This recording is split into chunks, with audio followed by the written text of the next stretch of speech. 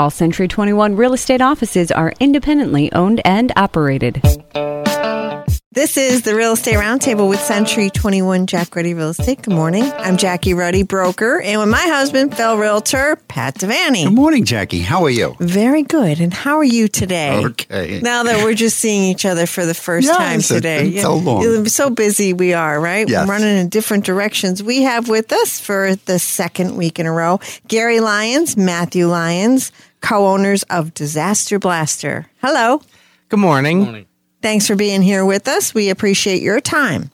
We're here every Saturday at 11 a.m. and Sunday at 11:30 a.m. discussing everything real estate. We have a full-time real estate office with many exceptional realtors. We have been guiding, assisting, and advising clients in real estate matters for 50 years. 50 years. Wow. During the week, feel free to email us with any questions you have at questions@jruddy.com. That's questions@jruddy.com. Or you can give us a call at 570-344-6724. And when you're at jruddy.com, click on the webcam tab. We have a webcam on the roof. We get thousands of hits a month, especially this time of the year. Everybody wants to know what the weather is. You can see what's going on at the corners. And we're also featured on Weather Nation TV, right? In Colorado. Yep. View our listings, search the MLS listings, and check out our quality service award-winning agents by going to jruddy.com, jruddy.com. It's mobile friendly, and also you can find our archive radio shows there. We offer our radio shows on podcasts now. A long list of places you can find us: Spotify, Google Podcasts, Amazon Music, Apple, Stitcher, Pandora, iHeart, to name a few. And you are listed as the Real Estate Roundtable with Jackie Ruddy. Yeah, very good. Right. And we're all over social media. Check us out there as well. Disaster Blaster. Who are you? What do you do, please? So we're a full-service mitigation restoration business that provides water damage mitigation, mold remediation, asbestos abatement, radon mitigation, meth lab remediation, fentanyl remediation, Hoarding, biohazard, fire and smoke cleanup. I could probably go on and on. Basement waterproofing. Basically, if you have a need, we have a solution. All right. So you're a restoration, full-service restoration service, and you've been around for a while now. Yes, we've been around for 20-some years. And you service? All of northeastern PA. All right. Okay, so last week, the end of the show, and I didn't get to ask everything I needed to ask. We were talking about, and it's unfortunate the world we live in, drug usage is on the rise. Mm-hmm. Fentanyl, a lethal drug, unfortunately, is also on the rise. And there are cleanup services when there are meth labs or fentanyl in properties. You were telling us what you do. It's a white powder. And to be suspicious if we go into a property and we see white powder. It could be nothing, but it could be something that if it's touched, it could be absorbed and it could be lethal. So I'm just going to assume that a paper towel and some liquid detergent is not good enough to clean this up. Correct. Yeah, I mean, when our crews go out to remediate a fentanyl issue, I mean, they're covered in head to toe in chemical suits. So it's the thick plastic, and they have respirators. They're protected. They're fully protected. And we use a product that is specifically designed for neutralizing fentanyl. So we would start by spraying down the area and then detail cleaning and HEPA vacuuming everything up. In fact, we can't even reuse the HEPA vacuum after a fentanyl remediation. We have to dispose of it. So there's a lot with fentanyl that, you know, it's approached completely from the position of making sure that the space is going to be safe. Okay. So unfortunately, you know, if there was an overdose situation in the property and the police are involved, someone's going to know that was the case. Most cases, I mean, if you have a tenant that moves out, let's say, and you're cleaning out the area and you find something, I would recommend being suspicious just from the standpoint of being safe. You can certainly bring in law enforcement and they can test the substance and everything as well. And when that comes back and it says, whether it is or it isn't, then you can kind of address that appropriately at that point. Now, Getting that fentanyl remediation done sounds very expensive. I mean, it's not a cheap thing. Now, as a landlord, does my insurance cover any of that? It may, depending on the wording of your policy and the exclusions that are included. In many cases, when you're a landlord and it's a tenant that would have brought something into your property, you would not be aware, of course, of that occurring. So certain things like that could be covered under what would be considered your vandalism coverage. It's the same with meth lab as well. If you're running a meth lab in your home, that wouldn't generally be covered. But if you have a tenant that runs a meth lab in your property, you were completely unaware and there was no reason for you to know, that would often be covered under your vandalism coverage. Good to know. Hopefully we never have to come across any of that. Right? Okay. Now, let's move on. You've been here in the past many times, and we've often talked about mold remediation. You know, mold is something that it's nasty, and we have it and see it in properties, especially in basement and usually attic areas where there's a lot of moisture. So, and you go in and do you test for mold to find out? Because it could be, you can look at something and think it's mold. Does your company provide testing services? We don't do testing ourselves because it's viewed as a conflict of interest for the remediation firm to do the testing as well. But we're happy to bring in or refer somebody that just does testing. That way you get an independent opinion and snapshot of what's going on. Okay, so does the testing service then tell the person what they need to do, or do you come in and then figure that out from there? So what generally will happen is the tester will come out, they'll take a sample, they'll submit it to a lab. The lab will generate a report based on spore counts and things, depending on the type of test that's performed. We generally recommend air sample tests because it gives us a much better idea of what's actually going on in the space over something like a sample test. And that's just because a sample test gives you what's going on in that 1 inch square, whereas an air test tells you what's going on in the room. So we generally do recommend that. And then when we get the results of the report, which either the tester or the homeowner can provide us, we can review that, and then we'll put together a protocol and a proposal based on what's going to be necessary to address it. Okay. So you provide the actual mold remediation service? Yes. Okay. Now, before we continue with that, there was a person that called me several months back and listens to our shows and asked me to ask this question. They said that in all the shows that I never asked this question, and they really want to know the answer. Okay. It's a Richard from Honesdale that called me, and he said he wants me to ask, can you paint over mold without doing anything? No, that's really not a very good idea. Why? Well, there's a couple of things. One, mold, depending on the strain, it's an organic material. So all molds are, but certain are kind of, for lack of a better word, they're kind of slimier than others. So if you were to try to paint over that, one, you're kind of locking in this organic material, but two, which will continue to grow and spread. It can. It's not contained by the paint, correct? Or is it? No. You're hiding it for a little time. Yeah, basically that's all you're doing. You're just kind of covering it up for a little bit. And people will also talk about, they'll mention antimicrobial paints and things, because that goes along with the question. That sounds like just expensive paint to me. It is. Gary's over there shaking his head. No. Yeah, it is. It's basically expensive paint. I mean, the antimicrobial properties of the paint are non-existent once the paint dries. So, you're not really accomplishing anything long term.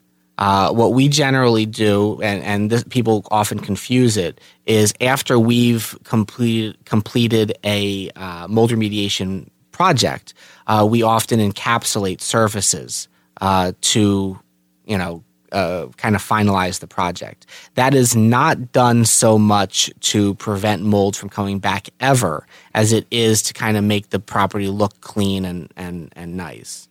You have ultimately, you have a situation there where even though we've cleaned the entire area, we've scrubbed and we've HEPA joists and beams and things, you're going to have some staining.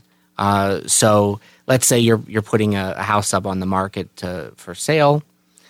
People are going to notice that staining, whereas they're not going to notice a clean area.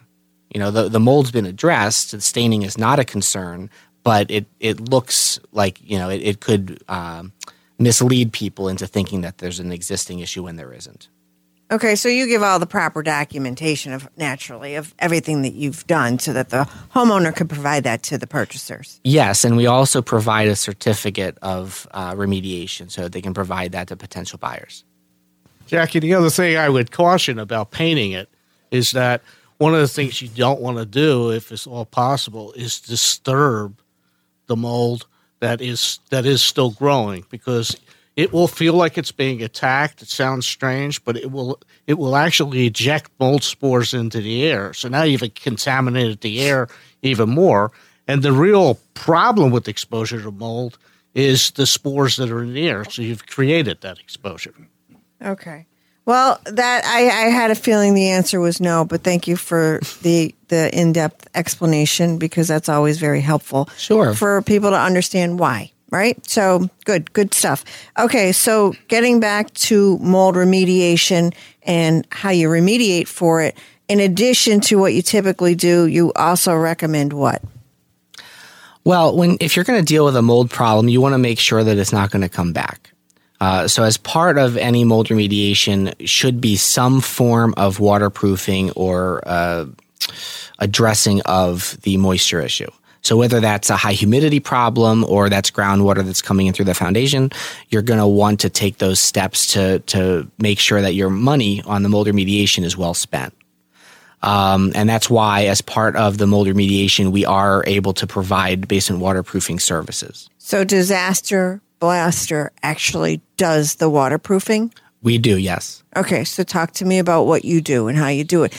There again, we've had guests in the past on the show that have said that you can use like a dry lock paint on a foundation, on a floor, or heavy duty products such as a paint or what would you call it, laminate? A cover that seals the foundation or the floor, and that should help reduce moisture coming in.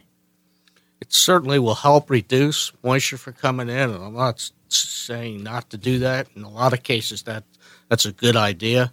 If you have a basement that has a very minor moisture problem, a combination of doing that and also bringing in a dehumidifier and dehumidifying the air constantly could be enough to solve your problem. Okay. Yeah, we had in our house is over 100 years old. We have a stone foundation. I'm allergic to mold. I found that out. I got tests on that. I'm allergic to mold.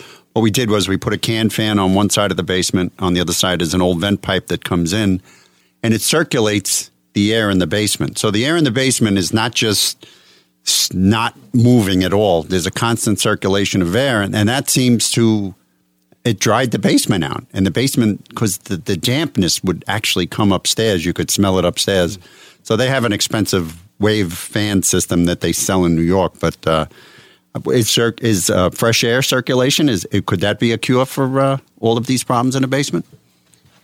It can be. I mean, that's basically an air exchange.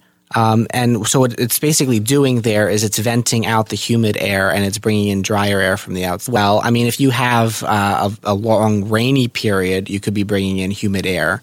But generally, if you can remove the moist air and bring in drier air, that's a pretty good solution for a lot of things.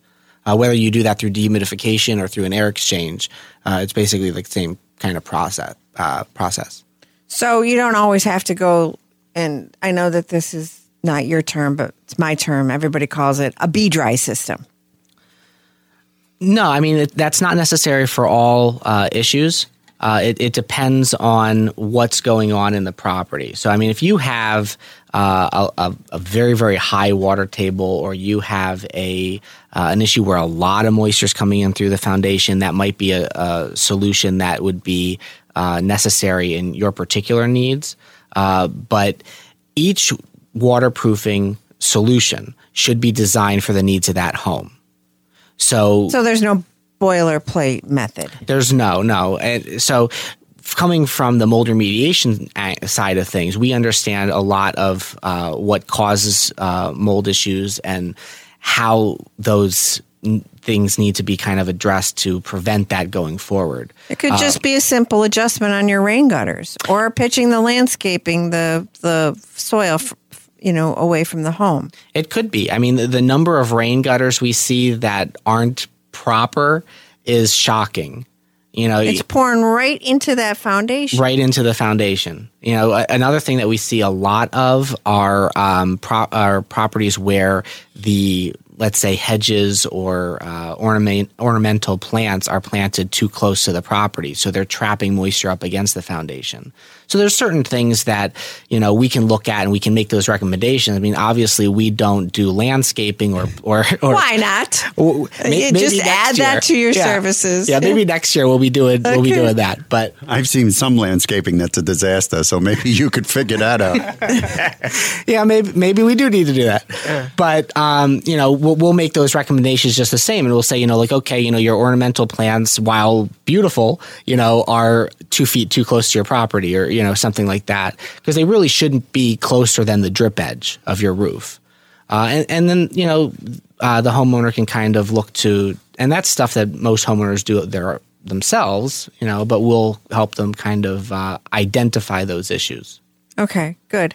So then, in the severe cases, you would actually be doing a more sophisticated system. And what is your system like? What do you do? Typically, we'll go with an indoor system because usually it's cheaper to the homeowner, and also it's they usually have developed plants outside that they want to protect, and they don't want the house the perimeter of the house dug out around the outside.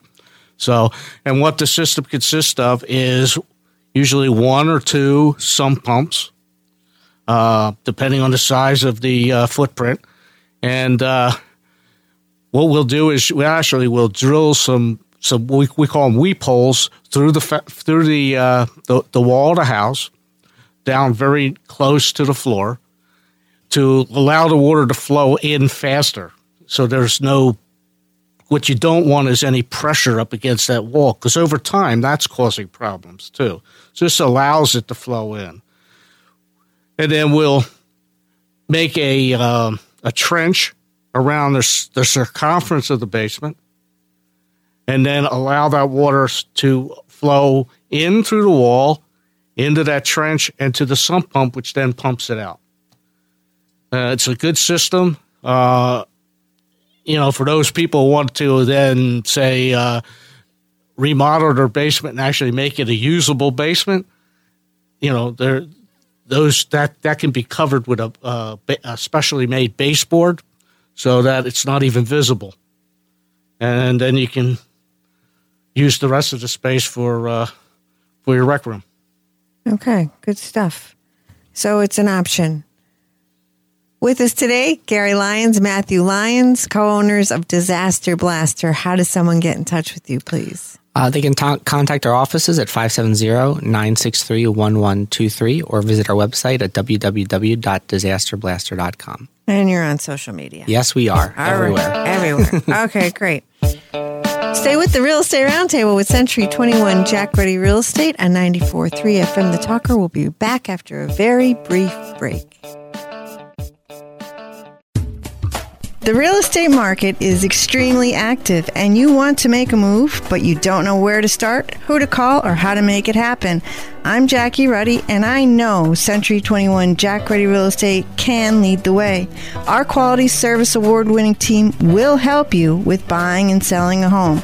Century 21 Jack Ruddy Real Estate has a proven track record and experience you can count on. Lean on us to show you the way. Call 570-344-6724.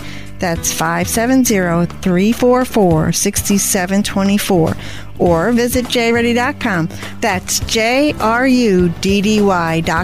where homes are open every day, all day long.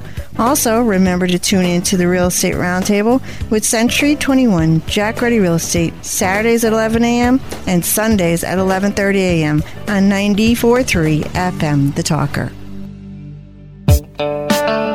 You're rejoining the Real Estate Roundtable with Century 21 Jack Ruddy Real Estate on 94.3 FM The Talker. I'm Jackie Ruddy, broker, and with my husband, fellow realtor Pat Devaney. And we're back after a lively break. Yes, with our friends from Disaster Blaster, co-owners Gary Lyons and Matthew Lyons. Hello. Good morning. So did we talk about, in the first half of the show, we were talking about mold, that four-letter word that starts with M, and we were talking about waterproofing. And each property, I guess the essence of that, the takeaway from the first half is that it's individualized. Each property is different. You have to look at it, where the moisture is coming from, what's causing it, and then figure out how to deal with it, right? Yes. Correct. And so your methods, there's different methods for different situations. Now, I want to talk about radon. Okay. As long as we covered everything we needed to do with mold and waterproofing. Sure, absolutely. Radon in water. Now, we've dealt with, for many years, you've been a guest on our show talking about radon mitigation systems in homes. Radon is a colorless, odorless gas that most home buyers test for before purchasing the property. If it's found in the property, they usually ask the seller to mitigate. And so that is a system that's installed where you're putting a PVC pipe from basement, you vent it out through the roof, the attic, through the attic, and you're taking out that gas from the home. But a lot of people do not test for radon in the water. Are you seeing this to be more common these days? We're seeing it becoming more visible, and that people are starting to test for it more and more. In some cases, they're finding that the basic underslab system isn't bringing it down within acceptable levels, and then they're testing the water, and they're finding that, well, the water levels of radon are so high that that's elevating it up too, so that also has to be addressed. So it's a good idea to test both the water and the air for radon. And the acceptable levels are, we should mention that. I mean, I know it, you know it, but let's, for our listeners. But the acceptable level that is set right now is below 4 picocuries per liter. And that's for radon in air. Yeah, that's for radon in the air. Right now in Pennsylvania, there is no acceptable level for radon in the water, and they're not really regulating radon in the water. So what's a high level? What would that be? When do you know that it's a problem? It's a little bit different with radon in water, and I'll tell you why. They say that if you have 4,000 counts of radon in the water, that probably increases the air by 1 picocurie. So, but the problem is that you shower with this water. And if you're showering with this water during that period of time, you're being exposed to the 4,000, which is quite high. So it still may be, a good idea to have the radon in water taken care of, even if it's not raising the indoor level significantly. The other thing to keep in mind is that, if you have, the only place where you're going to have this issue is if you're using groundwater, if you have a well. Really? It's something that they're still very much studying and trying to kind of come to some sort of guidance with. Other states, though, have. Some other states have. I know Canada has guidelines as well. Pennsylvania is still working on that. Okay, so you test for radon in the water. You find out you have an elevated level that you want to take care of. What do you do about it? Well, typically what you're going to do is need to have a radon mitigation company come in and put in a system that aerates that water. It'll actually circulate that water in a specially made unit, and then a fan takes the radon gas, which rises out of the water, again out and above the roof, and the water you're then getting, your drinking water is coming, and all your water is coming directly through that system, so it'll be radon free. So it's removing the radon. Yeah. Okay, so every house has some level of radon, like radon levels. Did you ever see a zero when somebody tested for radon? No, a zero really doesn't exist. Right. So that's not the case with water then. Not every house with water has radon. Yeah, because city water, you would generally not have an issue. I mean, if you had a well, it would be a potential concern. But you are correct. Yeah, it's not. See, typically your water supplies from city supplied or municipal supplied, that is aerated anyhow in the general flow, purifying it and everything else before it arrives at your residence or your business. So it's probably already removed from them, even if it was there. Okay, so people on wells, they're concerned about other things in their water, and I don't know that they're necessarily testing for radon when they're pulling water samples. But it's not a bad idea. I would add it to the test. Okay. So, Gary, you mentioned, if you have radon in the water, you're showering and you're exposing yourself to the radon that's in the water. What about when you drink it? Well, common sense seems to tell me that there's an exposure there. If I'm drinking water and it's going down through my body, right now the scientists, unfortunately, are out on it. They have no opinion. There's no research that I know of that they've done on it. And so we're in the dark. Comforting. All right. So we don't have a guideline as to what an acceptable level of radon would be in the water. I would think non-zero, but what do I know? And then we're out on what's happening when we ingest this water. So most of the states that have guidelines for the radon in water have tried to apply that to how much radon gets into the air through normal use from showering and using your faucets and things like that. So we'll probably, when Pennsylvania does set a guideline, it'll probably be something that seems high to us. But depending on where the science goes, and if they determine that ingesting water that's contaminated with radon is an issue, that could certainly impact where we kind of end up with as far as that number is concerned. Okay, time will tell. Thanks for joining us, guys. Gary Lyons, Matthew Lyons, both co-owners of Disaster Blaster. How does someone get in touch with you, please? They can contact our offices at 570-963-1123 or visit our website at www.disasterblaster.com. Thank you. And so a lot of people thought after 2020 they needed a reset, and a lot of people are spending more time in their homes because of the pandemic, et cetera, et cetera, et cetera. How does one reset themselves?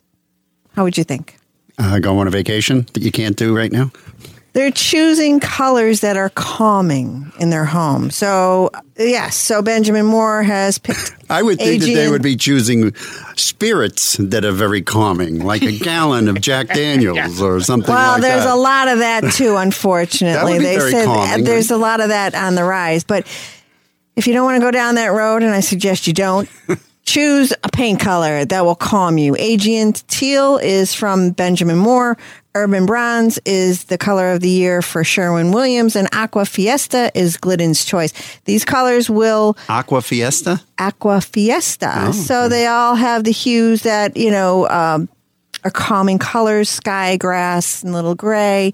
Go with a lot of different things. And if you don't want to commit to a full 4 walls of color, just adding a couple pieces here and there, or just one wall or an accent wall may just do it for you. Try that to calm yourself down. Hopefully 2021 is going to be better than 2020, right? Hopefully. Hopefully. Remember to tune in next Saturday at 11 a.m. and Sunday at 11:30 a.m. to the Real Estate Roundtable with Century 21 Jack Ruddy Real Estate on 94.3 FM The Talker.